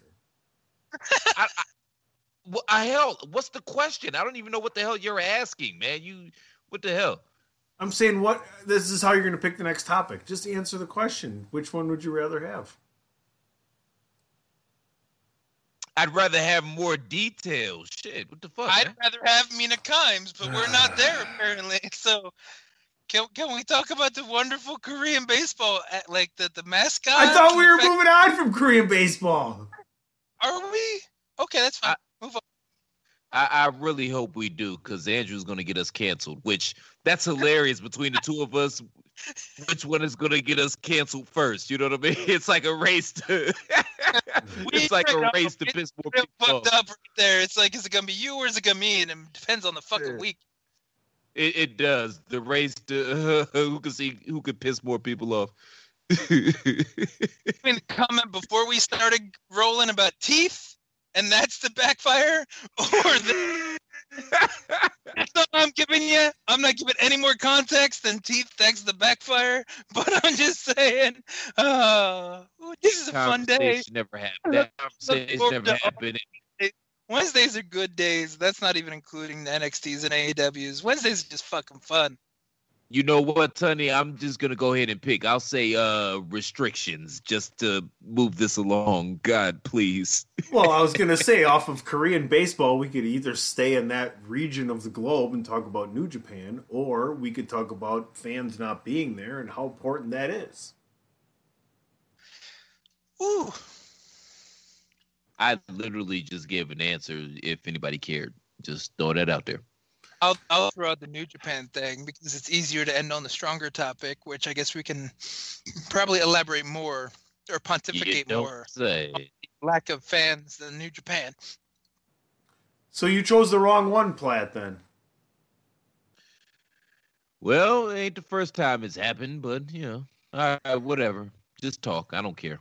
Oh, you want to finish with the Big Bang, but you chose the other one. You chose the Big Bang first. No. Let's double back and we'll do Japan Chris, and then we'll finish up. Chris, you got Amber. That's the most right conversation, most right decision you've ever made in your entire life. Same. So you picked right there. Hey, man, I was bound to get one right eventually, man. Even a blind squirrel gets nuts that's every now and what's again. behind door A, because A for Amber. She's the A answer. There you go. Boom. Hey, man, broken clock is right twice a day. Shit, I was bound to get one right eventually. Hell yeah. Yeah. It was that and don't put cologne on your nuts. Those are the two great decisions I've made in my life. Oh, That just is wash true. them. That stings. That stings like a motherfucker. You don't do that. Yeah. We've all those are tried the it. two great decisions. We've all tried it once, and that was once too many. Yeah. I washed my balls, Tony. Thank you very much. Yeah, just wash them. I do, sir. Thank you. Just How wash 'em. fucked up is that though? That Johnson's baby powder gives you cancer. I mean, how many times have we powdered ourselves? We powder our babies. Like, you know what I mean? I done stuck powder down there to keep it cool and dry. We stick it on the baby's bottoms, and this whole time this shit was I giving think the people better cancer. question is, what the fuck doesn't give you cancer nowadays? Sugar gives you cancer. Food gives you cancer. The sun gives you cancer. Fucking breathing can give you cancer. Let's just everything gives you fucking cancer nowadays. What if? Oh, this is gonna be horrible. No, I can't. Say it. Contribute to our getting canceled from Twitter, not from Cheershot. No, I can't because this is cancer and it would be on air forever. I mean, we are talking about cancer, and everything gives you cancer. So what you're talking about is something, and something is everything. Thus, it's cancers. Say it. Plus, you have the edit button, so if it's really that bad, you can just edit it out. That is true. You Now have I all think the power. now I think it's better left unsaid. Ooh. Oh. Fine. What if a wrestler's gimmick was, "Hey, I'm horrible, but I don't give you cancer." That was how he gets over? He's just like, I may be bad, but at least I don't give you cancer. Wow. I think we just found a way to get Nia Jax over. Jesus Christ, that was better left unsaid. And Andrew actually topped you. He said, "I'll see your cancer joke and raise you." Yeah. I am a master of Texas Hold'em. Watch me play. You raise, I double raise on the river, on the draw, on the turn. It doesn't matter, motherfucker. We going all in.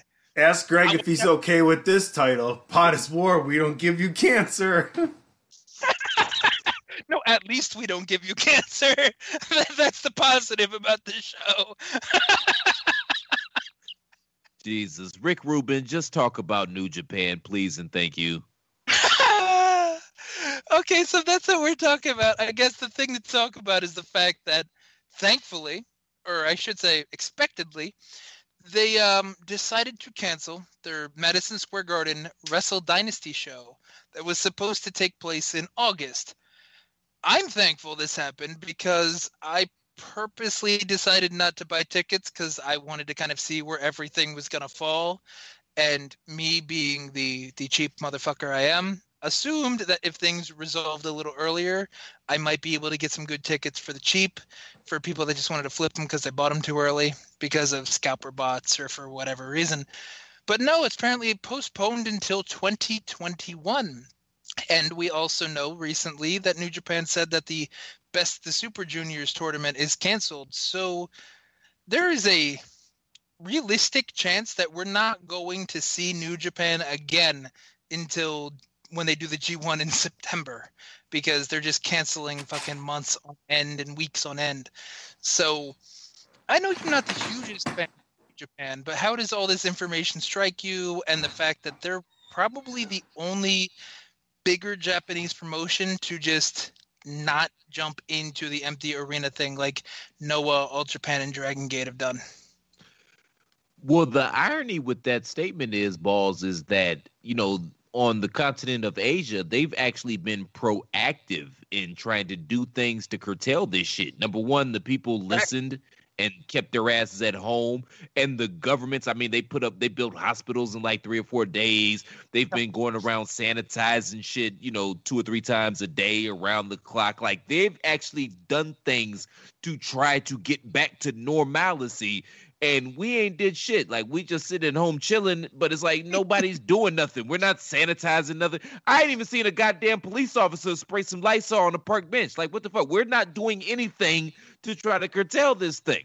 So when people do finally go back outside and you see the natives are clearly getting restless, we about to have, Corona 2 electric boogaloo. Because all the asymptomatic people are going to be out here, co-mingling with everybody else. And yeah, this shit is going to hit us harder because we're not doing anything as a country to try to fix anything. So shout out to, the continent of Asia, China, Korea. There, the part that PC left out about Korea playing baseball again is that, again, they took proactive measures and made sure they got this shit under control, and now they feel comfortable playing baseball again. Like, I think China's getting ready to try to start playing basketball again. Did I leave it out though?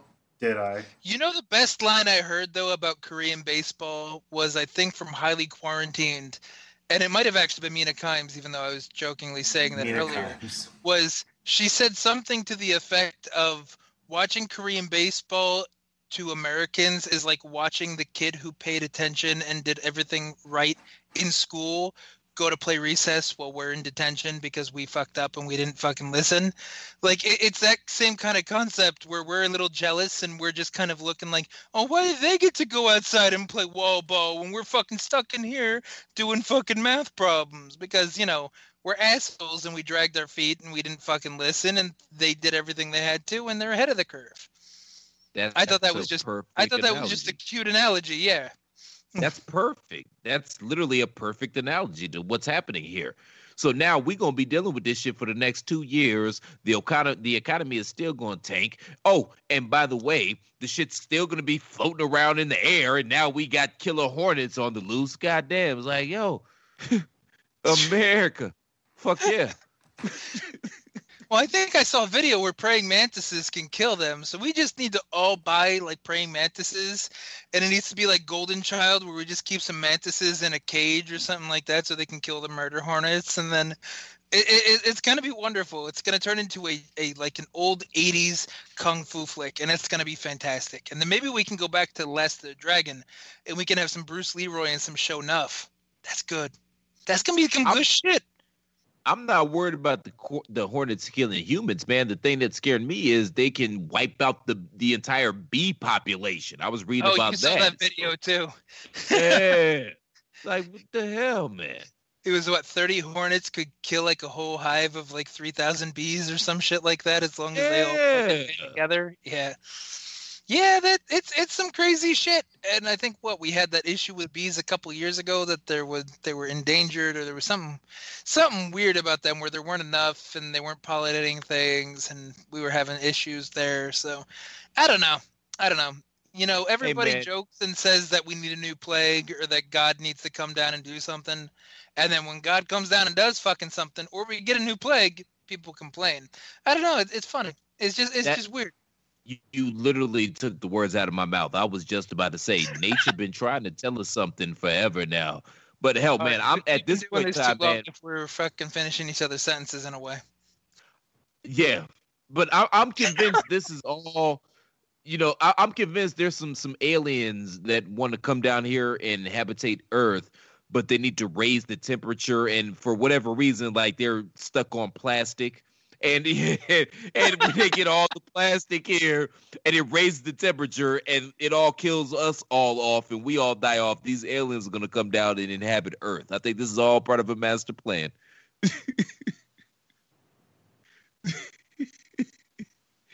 hope that wasn't too morbid. Clearly it was, because everybody stopped talking. No, I liked it. I was just checking the text message chain for what DeMarco was saying. But shout out to New Japan, man, for what? What did you say? Yeah. Huh? Yeah. Okay. Pussy pop. I think he did one of those versus too, man. One of those battles. I think it was Little John versus T-Pain. They that was a battle as well. BT Dub. Really? Yeah. T-Pain. So it was what versus Auto-Tune? That's what the fuck that was. That's funny. T-Pain can actually Funny. sing, man. Oh no, I know he can actually sing, but he's famous for the Auto-Tune bullshit, and Lil Jon is famous for saying one fucking word. So I just thought it was funny. Oh yeah, 2, you're right, or 3, because he throws an okay once in a while. So that's right. What okay and yeah. Did you know Little John is actually highly intelligent? Like, I think Little John is part of Mensa. Like, for real. I'm not even bullshit. I think he's part of Mensa. You know, I would have thought he was closer to half Pokemon, since all he can say is like 1 or 2 words, than Mensa. So good for you if he's actually that intelligent. No bullshit, man. Both his parents were educators. Both his parents were college professors. Like, he's a highly intelligent motherfucker. He just made some money going, yeah, which, Google. again, that's brilliant. Google Lil Jon. You'll be very surprised. Trust me. Yeah. Now we had to make sure we Google Lil Jon and not Little John, because then Little John's gonna come up as that motherfucker that was running with Robin Hood. Or my stepbrother, Little John. Oh, that was his nickname? No, that was his name. He was literally Little John. He was John Jr., motherfucker. Oh, okay. I don't know. You pick and choose when you talk about family members, so I wasn't really sure. Anywho, man, clearly we're not talking about New Japan. What else we got on the docket? All right, last thing before we get to the last thing is, in the midst of all this, are we finally realizing the fact that maybe the fans are the ones that actually make what's happening? Are they the most important ingredient? Now, granted, you're still going to need someone to guide the ship and not give you shit as far as a product goes. But, I mean, fans for what we're used to having is a huge part of it. Think about how gigantic the first show back on television or on a pay-per-view with fans is going to be. Think about that. Think about you watching it at home, and you're watching there's actually fans and people there, right? It's going to be huge. It's going to be fire. It's going to be such good shit, pal. Yeah, but how long is that going to last? Because I feel like, now here's me just being the dick about it, is fans like to Western fans like to put themselves over too much, which is why we've had the beach ball bullshit and bad fucking chants, or the buzzer countdown when it wasn't necessary during the Iron Man match and all that other shit. So if everybody decides to play along like they should in a wrestling match and boo the heels and cheer the faces and actually do their own thing, that's going to be fun. Which goes back to Chris's point that he made earlier about the Wednesday Night Wars, where AEW does that better than NXT because the faces and the heels follow suit, where they boo who they have to boo, they cheer who they have to cheer, and it adds an atmosphere. The fans don't always do that. So assuming that we get fans that realize that they're in a fandom and should play along, I think we're all right. But as soon as we start getting back to the self-serving fandom where they just want to put themselves over and start up an AEW chant or start up something bullshit, then I can see people not caring or losing their taste for fans. And I don't know, because like personally, we've been over this a couple times since I watched Japanese wrestling, and Chris even made the joke earlier. They're quiet, they're subdued. You don't always know they're there anyway. So I'm not used to a raucous crowd all the time, or I don't need a raucous crowd all the time to enjoy a match. But I understand that it's a very Western way of thinking, a very Western way of enjoying things, is kind of feeding into everybody else's enjoyment or everybody else's energy. So I get that. I understand that it's missing, but it doesn't bother me inherently. I'd like them to follow suit with how wrestling is supposed to go, but I don't really trust the Western audience. So, Chris, do you have a different take on this, where it's just a flat yes or no, or do you just think motherfuckers are going to try to put themselves over eventually anyway once once the shine wears off of the fact that it's back again and we can all go there. Well, up until that last part of your soliloquy, when you couldn't help yourself but to add your condescension and smugness into the equation, I was totally agreeing with you. I mean, you know, I've had my issues with the fans because I don't like that the fans try to put themselves over, but we can't deny that there is a symbiotic relationship between the fans, the audience, and the wrestlers. And I mean, it's a whole call and response in a demographic. Yeah. And god damn, this shit is not boring without fans. It just, you know, the thing is, man, it just doesn't seem like anything matters. It just doesn't seem like it matters. Nothing of importance seems like it's happening without fans there. And I hope that the fans take this time. I hope it's one of those scenarios where you don't know what you got until it's gone, and that fans are more appreciative and are more apt to play their role, because obviously we see that their role, at least over here, is integral. But yeah, man, it just doesn't seem like anything matters without fans, and it's not the wrestlers' fault because they're trying hard and they're doing what they can, but it's just, we need some people, man, and I don't know when that's going to happen. Hell, I don't know when I'm going to feel comfortable to be back around you mouth breathers, to be honest with you. So our wonderful cell phone looking at the moment commissioner decided to tweet out a little bit ago that if it wasn't for podcasts, he wouldn't be watching. And I wonder if that is just a similar kind of feeling that we have. Is it the call and response element missing that just brings everything down, or as you said, brings it to the point where it doesn't feel like it matters? Or is it just the general tone of quarantine that just kind of leads everything to kind of bleed together and just be like, fuck it, it's Tuesday, it's Wednesday, we don't know what fucking day it is, just wait until this fucking thing is over, then sort our life out. Like, do you feel any kind of weight of that? If it wasn't for what we do podcast wise or as a hobby, we wouldn't even be fucking caring about this? Or is it the fan thing? I 1,000% agree with Tunney. I couldn't agree with him more emphatically. I agree. If it wasn't for the fact that all right, we have Tunney, all these calm the fuck podcasts down. We don't put you over all the time, but like, you don't have to act like a dick about it. What the fuck? I really want this. And I can't blame the weight of the quarantine on it, because at this particular point in time, man, everybody is thirsty and starving for content and something to take their minds off of what the hell is actually going on. But it just, like I said earlier, man, and you know, I hate to beat a dead horse, but I do it from time to time on this show, especially when I start drinking. I say the same thing over and over again. And sometimes I say it to get emphasis, so motherfuckers know what the hell I'm actually saying. And sometimes I just do it because I'm drunk. But the fact of the matter is, without an audience, nothing seems to matter in professional wrestling. None of this shit seems like it actually matters. Even though we've had the biggest show of the year, WrestleMania, even though we're coming up on the unofficial 5th major, Money in the Building, Die Hard edition, it just doesn't seem to matter at all. And that's all. That's all I'm gonna say. I don't want to get on a ratings tangent. That's all I'll say. Yippee-ki-yay, melon farmers. That's good. That might be the safe out for the podcast name.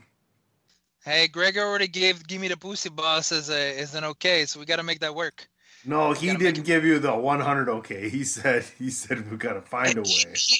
He did say it was the best text he's gotten all day, though. So either I got an idea, man. Instead of spelling out the word pussy, just put a picture of a cat. Put a cat emoji up there. So just say, "Give me the cat emoji." I don't know if I can boss. do that. I don't know if I can do that actually. Oh. I don't know if that works either. Technically speaking, Andrew knows what I'm talking about. Yes, I do. But yeah, I mean, you're not wrong when you come to the fact of without the fans, does anything really matter? And things seem a little flatter. But it's weird. I don't know. I don't really have a way to really emphasize it because every company's handled it differently, and I like how AEW's handled it because they use the different locker rooms to add some ambiance. TNA, Impact, whatever you want to refer to them as, has kind of poked fun. Fourth wall broke a little here or there since they just started their empty arenas because they had they had stuff. content in the bag. Yeah, they Yeah, just started they this had shit so much weeks content in the bag. So now they're kind of breaking the fourth wall, which is funny and it works because when it comes to cheesier kind of fourth wall break stuff, TNA's kind of been ahead of the curve for that, so it's a little more expected. And I'm not upset with that. WWE, I feel like that's the one that suffers the most from the fans. Yeah, because they're the least creative with it. Like there's been some opportunities for or rather some people have taken this opportunity. Like Zelina Vega has stepped her game up, and her and Drew McIntyre, they kind of have a Hulk Hogan, Heenan family type vibe going on right now, which I really dig. And Sonya Deville, she cut the promo of her career a couple of weeks ago. And if that would have happened in front of a live studio audience, she would have been wutted out of the building. She would have lost her place. She would have got frazzled by the crowd, and it wouldn't have hit the same way that it hit. So there are these little pockets where people are excelling in this, and they get an opportunity to really show their worth and show what they got. But I think it's just one of those things where WWE falls flat, and that's Raw, SmackDown, and even NXT. We've joked over the last couple of weeks that like even the Undisputed Era, which is supposed to be the cool guys of NXT, when they come out and all you hear is Roderick Strong or Bobby Fish go, boom! Like it's lame as fuck. And, when you see some of the other people do their gimmick and you don't get that call and response, it falls really flat. It's really lame. So I feel like WWE is getting hit the hardest because they're the most reliant on the call and response, even if it's negative, even if it's boos or what's for no reason or whatever. I feel like they play off the crowd more than other companies do. But other companies have also, like I said, taken a little different of an angle where AEW still adds the locker rooms. So you still kind of get that boo, that cheer sound whenever you need to. And honestly, tonight it sounded a little bigger than it usually does. I don't know if that's because people were spread out more, or I don't know if that's because of the way the mics were set up. But it did actually have a bigger sound to it. I don't know if that was me, like just me, or if it was you guys too. But AEW, I think, has figured out how to deal with Corona and this quarantine. And Impact is its own little thing, but it puts on some entertaining fucking shit. And I don't know, it's just, maybe it's a lack of expectation. Maybe that's what it really is. Like WWE is just held to such a high bar because it is the brand. It's the number one brand. It's the number one thing. It's the biggest conglomerate, and everybody expects more from it. So whatever anybody else does is going to be accepted better. But it's a weird fucking sell. Like I can't even really conjugate words into describing why it's different for each company, aside from the fact that I feel like WWE is just held to a different standard, and everybody else has kind of fell into their groove a little better. So a couple of things before we get out of here. Number one, they're showing Korean baseball highlights on SportsCenter right now, and they just showed this Asian brother dancing with the cheerleaders around him, and all the cheerleaders were wearing face masks. I don't know why that popped me, but it did. Whatever. Number two, scrolling on the ticker at the bottom, Patrick Ewing just announced that his Olympic gold medals were stolen, which, bro, you're 7 feet tall. Who's breaking in your house to steal your gold medals? That's an inside job, bro. You probably shouldn't have told the media about that because it makes you look like an idiot. Anything else anybody got to add? All righty. Well, that being said, Andrew has left us momentarily. So, Mr. Tunney, Commissioner, why don't you let the good folks know where they can find you? You can find me at PC Tunney. You can find me all over the Chairshot Radio Network. Go to at PC Tunney, and that's where you can check out everything that the king of content, that's right, nearly 10 hours of content a week I am involved with there for you. So in your quarantine, check it out. Fair enough. Hey, man, you guys can find me on Twitter at The Real C Platt. You can also find me, easy for me to say, on Around the Blocks with Mike Knox live on Facebook every 11 a.m. Eastern Standard Time. And then after that, it's posted wherever you get your podcast. It's also on YouTube as well. So you can find me there. Obviously, Tunney and I think we're going to have Mr. Ray Cash back as well. We're doing our Pod is War special edition on the anthology / docuseries The Last Dance, documenting the last ride of the infamous Michael Jordan-led Chicago Bulls. Really great show. If you're not listening to that, you're doing yourself a disservice. But more importantly, make sure you all go to ProWrestlingTees.com/TheChairShot and pick up your official Chairshot t-shirts. Again, we've got something for everybody. You're not doing shit. I know that you got a bunch of, if you're like me, you got a goddamn mountain of Amazon boxes piled up in front of your front door to the point where it's hard to even get out the front door. So while you're online shopping, go ahead and go to ProWrestlingTees.com/TheChairShot. Pick up an official Chairshot t-shirt. Show some love to your favorite website for pro wrestling news, reviews, and analysis with attitudes. Shout out to Bandwagon Nerds, too. I got to get back on that show sooner rather than later. Mr. Belaz, where can they find you, sir? Other than picking corn out your beard. Or different pharmaceuticals or whatever you may happen to need. I have it hidden somewhere in the menagerie that is my beard. Here's an entire stock. It's known as maize. Exactly. And within the beard is also that ticket counter thing that you get at the deli from supermarkets. So I'll just make sure to keep a counter on my forehead. But yeah, you can find me on the Twitter at IWC Warchief, and writing different articles and review shows for thechairshot.com.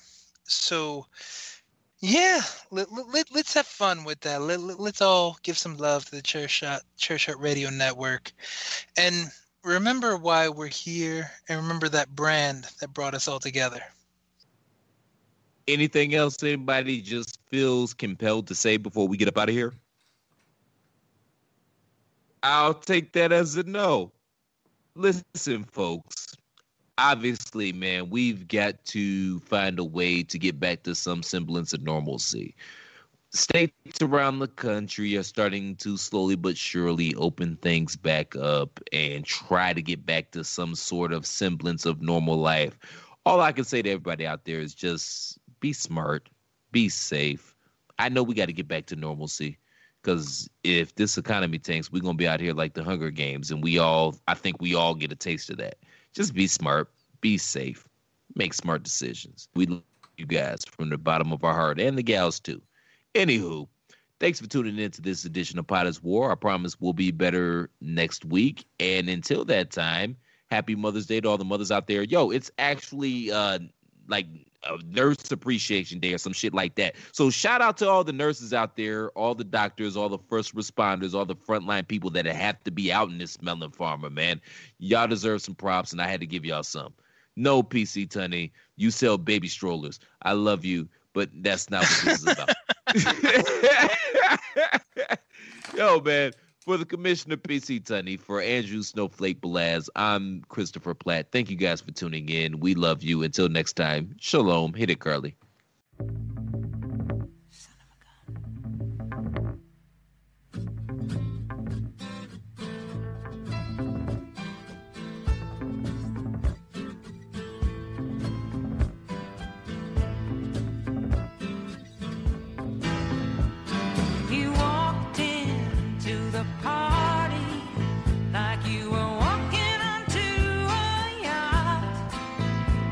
Strategically dipped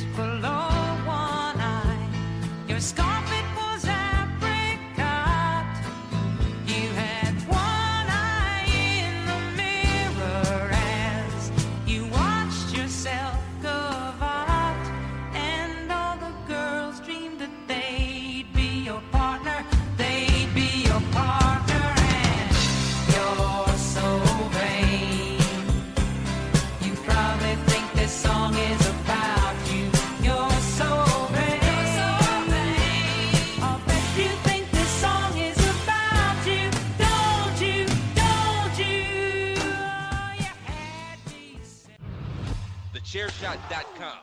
Always use your head.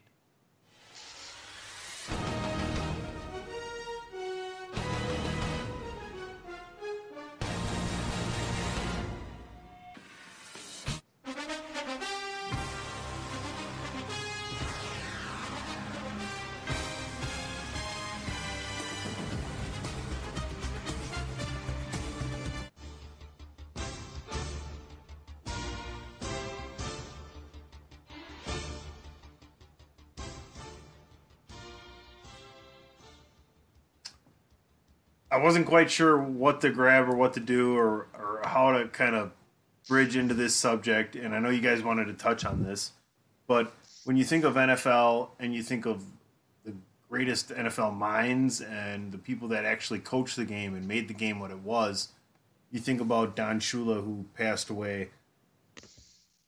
Possibly, we live in the era of Bill Belichick, but Don Shula was Bill Belichick before Bill Belichick. The guy coached for 33 years. He won 3 Super Bowls. He won 6 AFC championships. He had 2 losing seasons. He had 2 losing seasons in 33 years in the NFL.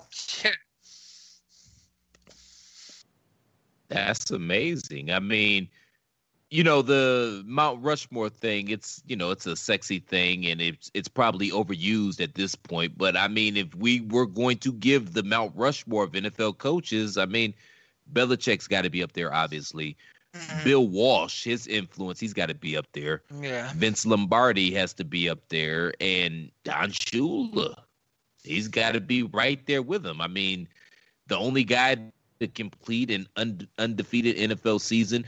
The most amazing stat was one that I didn't even realize, that 2 losing seasons in 33 years. That's phenomenal.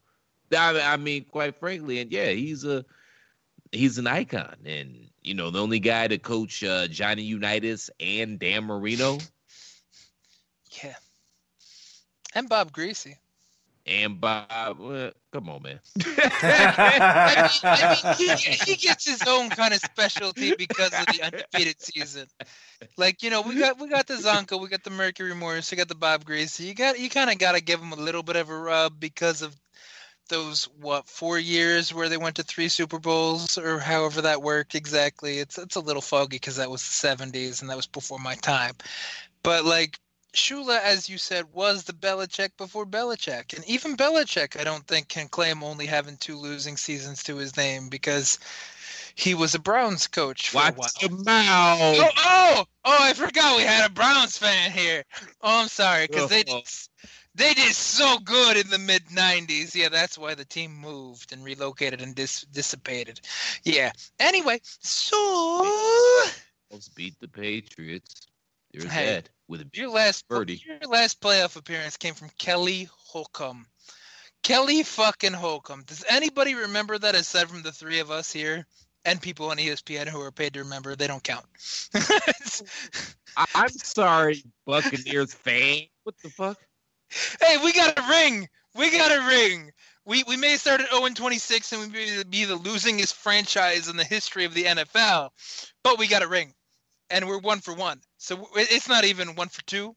We're not even 0 for 2 like the Falcons. The Falcons boosted ass. They're 0 for 2. They can't even fucking win one. And they're a more winning franchise than we are. But at least we got one. So I'm okay with that. Just give us your Don Shula eulogy so we can get up out of here.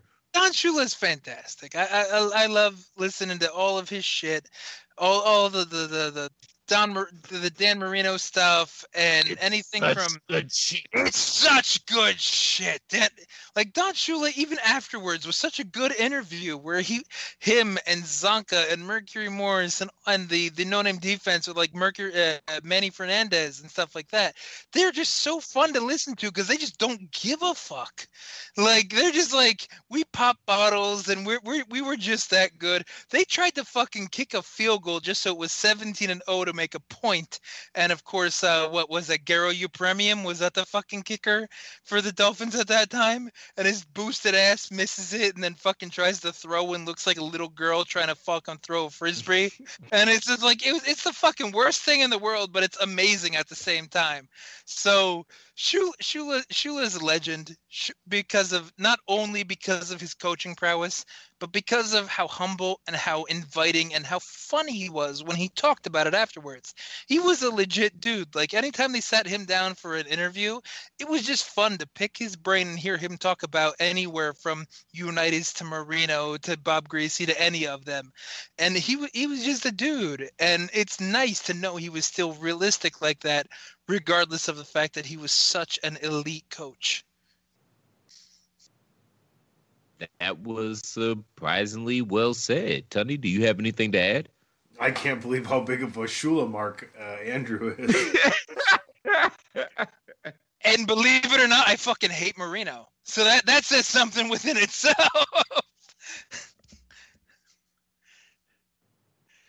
Yo, man, R.I.P. Don Shula. Yeah, Shula's awesome, man.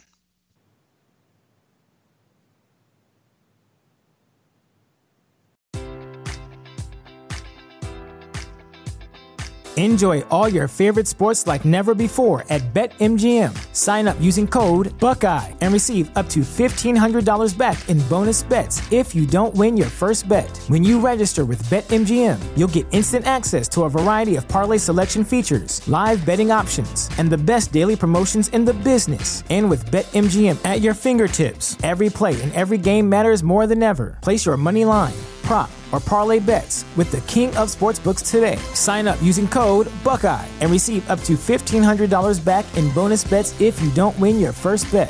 BetMGM and GameSense remind you to play responsibly. 21 plus and present in Ohio, subject to eligibility requirements. Rewards are non-withdrawable bonus bets that expire in 7 days. Gambling problem? Call 1-800-GAMBLER. In partnership with MGM Northfield Park.